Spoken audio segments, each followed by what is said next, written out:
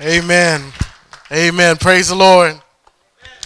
I must say, we're glad to be here. Amen. We're really glad to be in this church. Trust me, I've been to many churches in my life, many, through college, through growing up. When I was able to get out on my own, I kind of did some church visiting, because I knew I was supposed to be in church. I just didn't know which one to go to. Amen. So I went to a church here, went to a church there, and I would say this was the last church we tried.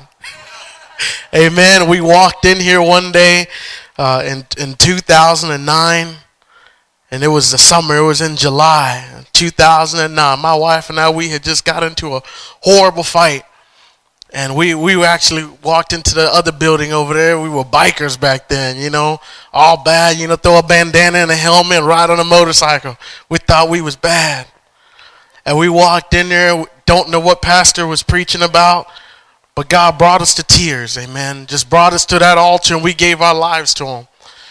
And he's been, and I can't say that we walked out that day and we said, woo, we never do, no, it wasn't easy. We're still on that bike riding out to Ghost, what was that place called? Ghost Bar and Carson's and all these other clubs that we went to until the Lord really just pulled us all the way out, amen. Amen. So tell you what, you're in a good place tonight if you say, hey, I just gave my life to Jesus and, I don't know how to do all that. Tell you what, you're in a good place tonight. Amen. Because God cleans the fish after he gets them out of the water. Amen. Amen. You're in a good place tonight. And Pastor, thank you. Miss Carla, thank you. Thank you for the family and all of you guys who've been there. Amen. Robert, thank you for being the watchdog. Hallelujah. Amen. Well, I was just want to share a short message tonight. If you give me enough amens, we get you out of here early. Amen. Yeah, it is. Amen. Pastor, you see that? They're trying to get out of here. Amen. Well, I tell you what, I'll hold it down. My fonts are so big, y'all can read them from there. Amen. This ain't a lot of words. I was reading the other day. I'll say it was maybe Wednesday morning on my way to work. I said, I'm just going to crack the Bible open. I want to read something. I was just, Lord, just show me something. I didn't go through the devotional. I said, I'm just going to crack this Bible open. I'm going to read. And I stumbled on Ezekiel. And I think it was chapter 23. And I'm not going to take you there tonight. But I just wanted to share what God had started revealing to me. And it was a story about Jerusalem and Samaria. And they were sisters. And as it went through, the Bible was talking about there were sisters, they were married to God. But then what happened is soldiers started coming around in nice outfits and nice gear. And they just started desiring all these soldiers that came around, and they played the harlot, the Bible says. And they started prostituting themselves. So just imagine being married to a wife and then she goes out and prostitutes herself. And it kept going on and kept going until God says, "Hey, I just gave her up to that area," and judgment fell upon her. And they came, they killed her, killed her children and killed her. And it was amazing. Now, as I was reading that, and I said, Lord, is there anything that walks beside me to where I see and I think it's glittering? And I'm like, ooh, I like that. How many things walk beside me every day that grab my attention off from my God? How many things come through every day? And what really triggered is it brought it home. I said, some people, let's be honest, some people want kids. I want kids. Some people want to graduate, go to college. You working hard for that. Some people want careers. They want to make it to the top of the corporate ladder. Some want to get married. We're the single people and say, ooh, I want that, Lord. Some people want to start a business. And I heard one of the youth say they want to go snowboarding. Right? And you say, I want all these things. Right? How many say I would travel the world? How many, if you had the money, how many say I'll travel the world? I'll go off right now. Go around the world. Amen. But really what triggered my mind was, if you only had 24 hours to live, what would you do with your life? If you only now had 24 hours, all of this has been cut short, what would you do? Would you do the same thing? Would you still say, ooh, I want to build this house that's going to take you 6 months to build? Oh, it's getting quiet in here. Would you still say, hey, I want to climb up this corporate ladder that's going to take you 4 years to get up there? Would you say, hey, you know what? Hey, homeboy, he's only off on Wednesday nights, and that's the night he wants to take me on a date. So, and I really want to get married. I really like this guy, so I'm going to skip church. If you only had 24 hours to live. See, your perspective changes. Perspective changes all of a sudden because that time clock has appeared. It was amazing. If you turn your Bibles to Luke chapter 12, verse 14. If you're there, just say amen. I want to share with you God's perspective. As Pastor was preaching God's perspective, and I read this word, and I said, Lord, if I only had 24 hours to live, my entire goals and all these things. It's not that it's bad to have goals, amen. It's not that it's bad to have these things, but where is my focus? Because if I only had 24 hours to live, my focus will change. It's not that I can't live in the house I live in. I need to move up to the mountains and grow a beard because it won't grow in 24 hours, amen. Amen. Luke chapter 12, verse 14. We'll start at verse 13. It says, one from the crowd said to him, Teacher, tell my brother to divide the inheritance with me. But he said to him, Man, who made me judge or an arbitrator over you? And he said to them, Take heed and beware of covetousness, for one's life does not consist of the abundance of the things he possesses. Then he spoke a parable to them, saying, The ground of a certain rich man yielded plentifully.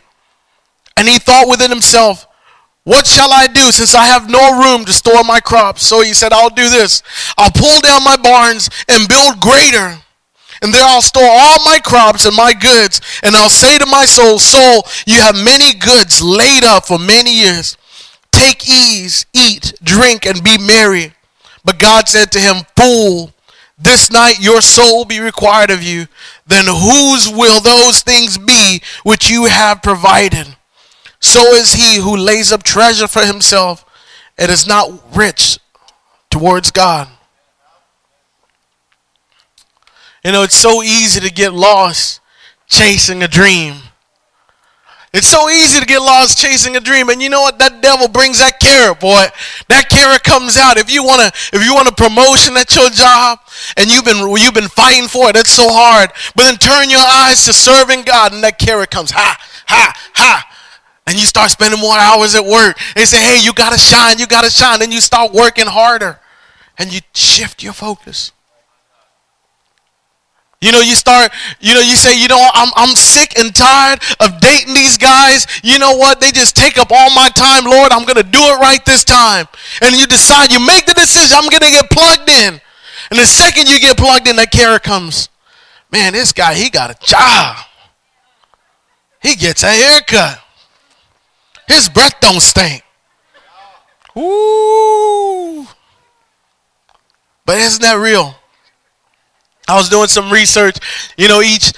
Our minds make about 35,000 decisions each day. 35,000 decisions. Now, I'm not God, so I can't tell you if that number is right. That was research done. And you know what? I do a lot of statistics, and I can tell you that's a very hard analysis to come up with. So we'll just roll with that because that's what's on the internet. Amen. It said 35,000 decisions each day. But the real question is, how many of those decisions are centered around Jesus Christ? How many of those decisions that we make each day have Christ in focus? Oh boy, but we want that promotion. Lord, I want that promotion. And you said, God, that you will give me the desires of my heart.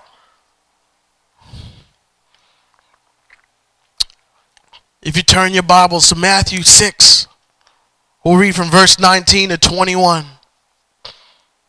If you're there, just say amen. So, but where does God want us to spend, to invest our time?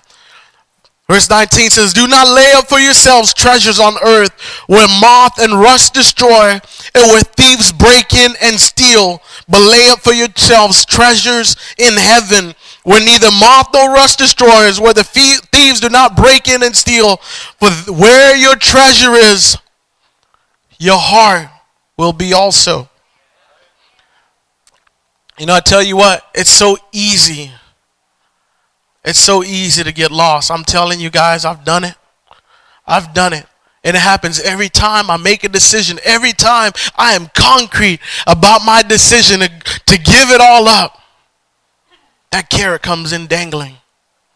And I said, Lord, you know, you placed me here, or you opened this door for me. This is a door from you. But God simply says, hey, if you seek me first, if you seek first the kingdom of God and his righteousness, then guess what? All these things,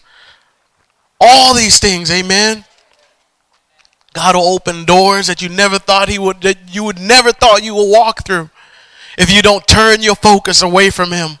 But I tell you, it's not easy. It's not easy, amen. Philippians 4:19 says, and my God will supply every need of yours according to his riches in glory in Christ Jesus. How many believe it tonight? Amen, amen. So you wondering tonight, I'm going to give you just a few points. If we only had 24 hours to live, and you're not sure, you say, hey, maybe the clock is running, what would you do? This is not just everything, but it's just a few things that I caught in the Bible now as I was reading, and I'll just share them with you. If you're just taking notes, the first one I would say is give your entire life to Jesus. Not just some of your life, your entire life to Jesus. How many think it's important to give your entire life to Jesus tonight?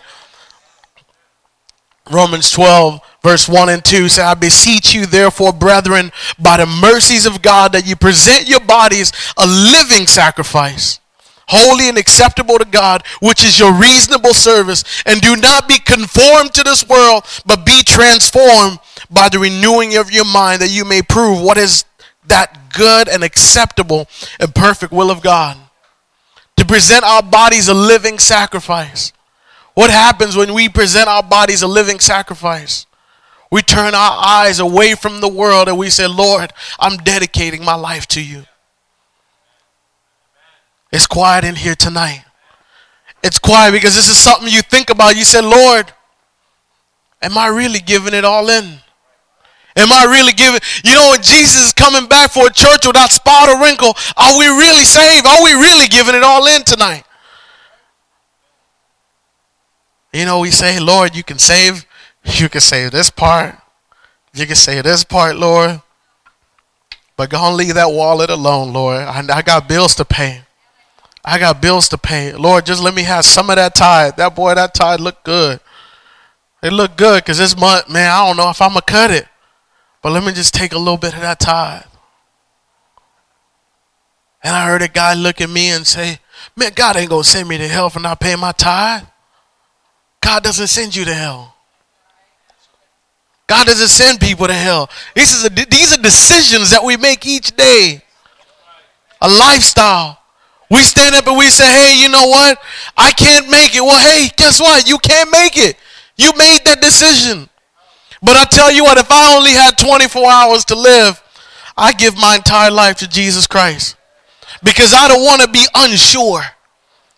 Oh, what a horrible day it would be to stand up face to face with God and he doesn't say, enter in, good and faithful servant. I don't want to be that guy. I don't want to be that guy. Jesus, let that not be this church, amen. Second thing, I would love the Lord. Mark 12:30 says, you shall love the Lord with all your heart, with all your soul, with all your mind, with all your strength. This is the first commandment.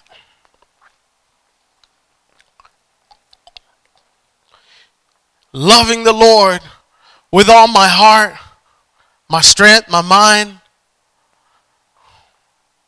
We say, hey, I love the Lord. But I was reading about the parable of the rich young ruler. I think he loved the Lord. Or maybe he didn't. Because he was clean. Just, hey, he didn't do it up. He didn't party. He didn't do these things. When Jesus said, hey, you know what? Why don't we read that just really quick? Matthew 19, verse 16 through 19. We'll just read that briefly. Verse 16 says, now behold, one came and said to him, good teacher, what good thing shall I do that I may have eternal life? He said to him, why do you call me good? No one is good but one, that is God. But if you want to enter into life, keep the commandments. And he said to him, which ones?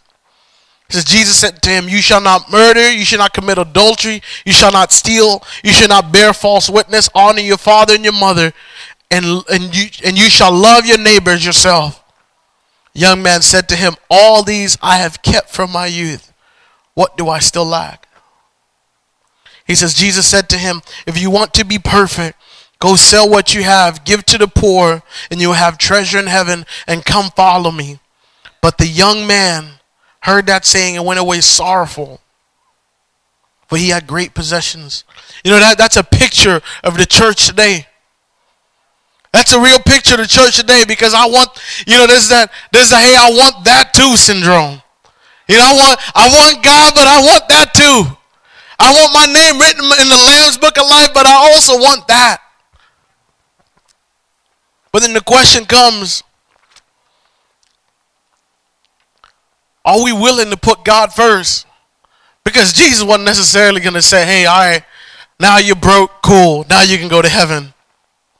Jesus didn't want us to be broke, amen? Amen, I used to think that in college, amen? Broke than a joke, amen? But guess what? Jesus doesn't want us to be broke. There's no poverty in heaven. Y'all know that? There's no poverty in heaven. Streets of gold, that's concrete. There's no poverty in heaven. God doesn't want us to be broke. But it's amazing that when Jesus was talking to the rich young ruler, what happened? He couldn't do it. He couldn't do it for the same reason why many today are struggling with the same thing. When he said, you shall love the Lord, I'll love him with some of me. Come on. I'll love him with some of me. On Wednesday night when Boo's not calling. On Wednesday night when, y'all get what I'm saying? It's interesting, because as I was sitting and I was thinking about it, and I was like, Lord, have I really given you my entire life? Meaning, when I sit and think about my job, and I think about all these things that I have around me, and all the things that I'm tied to, have I given him my entire life? Because you know what? If we had, there'll be no space to sit in here. If we had given the Lord our entire lives, there'll be no space in here. Man, there will be people sitting right here, because there'll be no space, because we were sold out.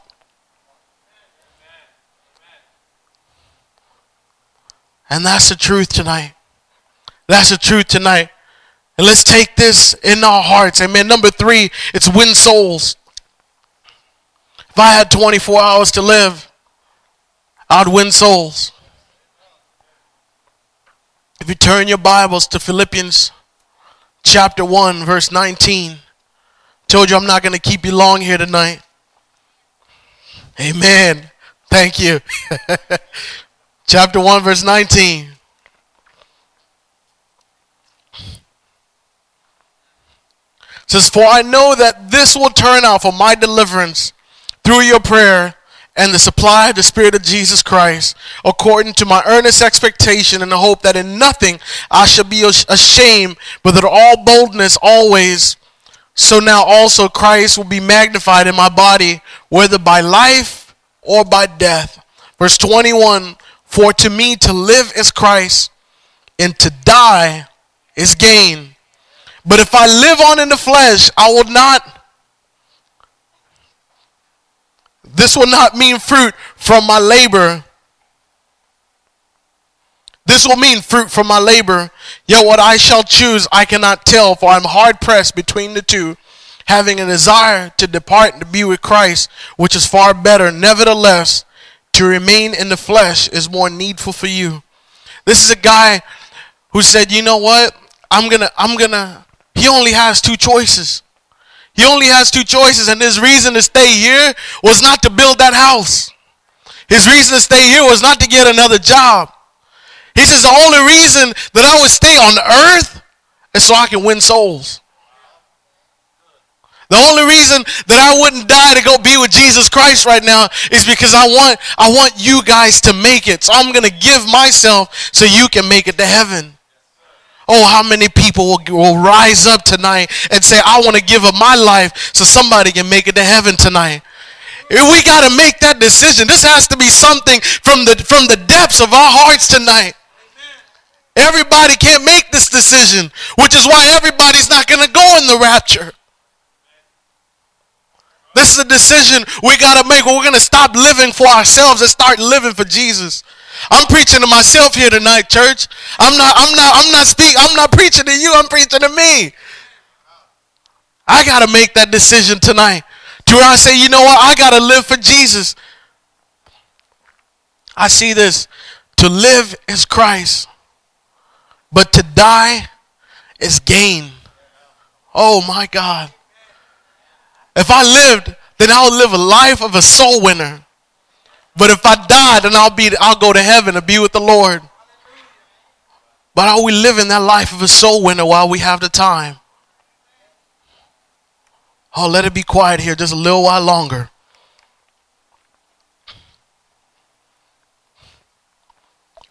Church, that's the message tonight. If we had 24 hours to live, we made plans.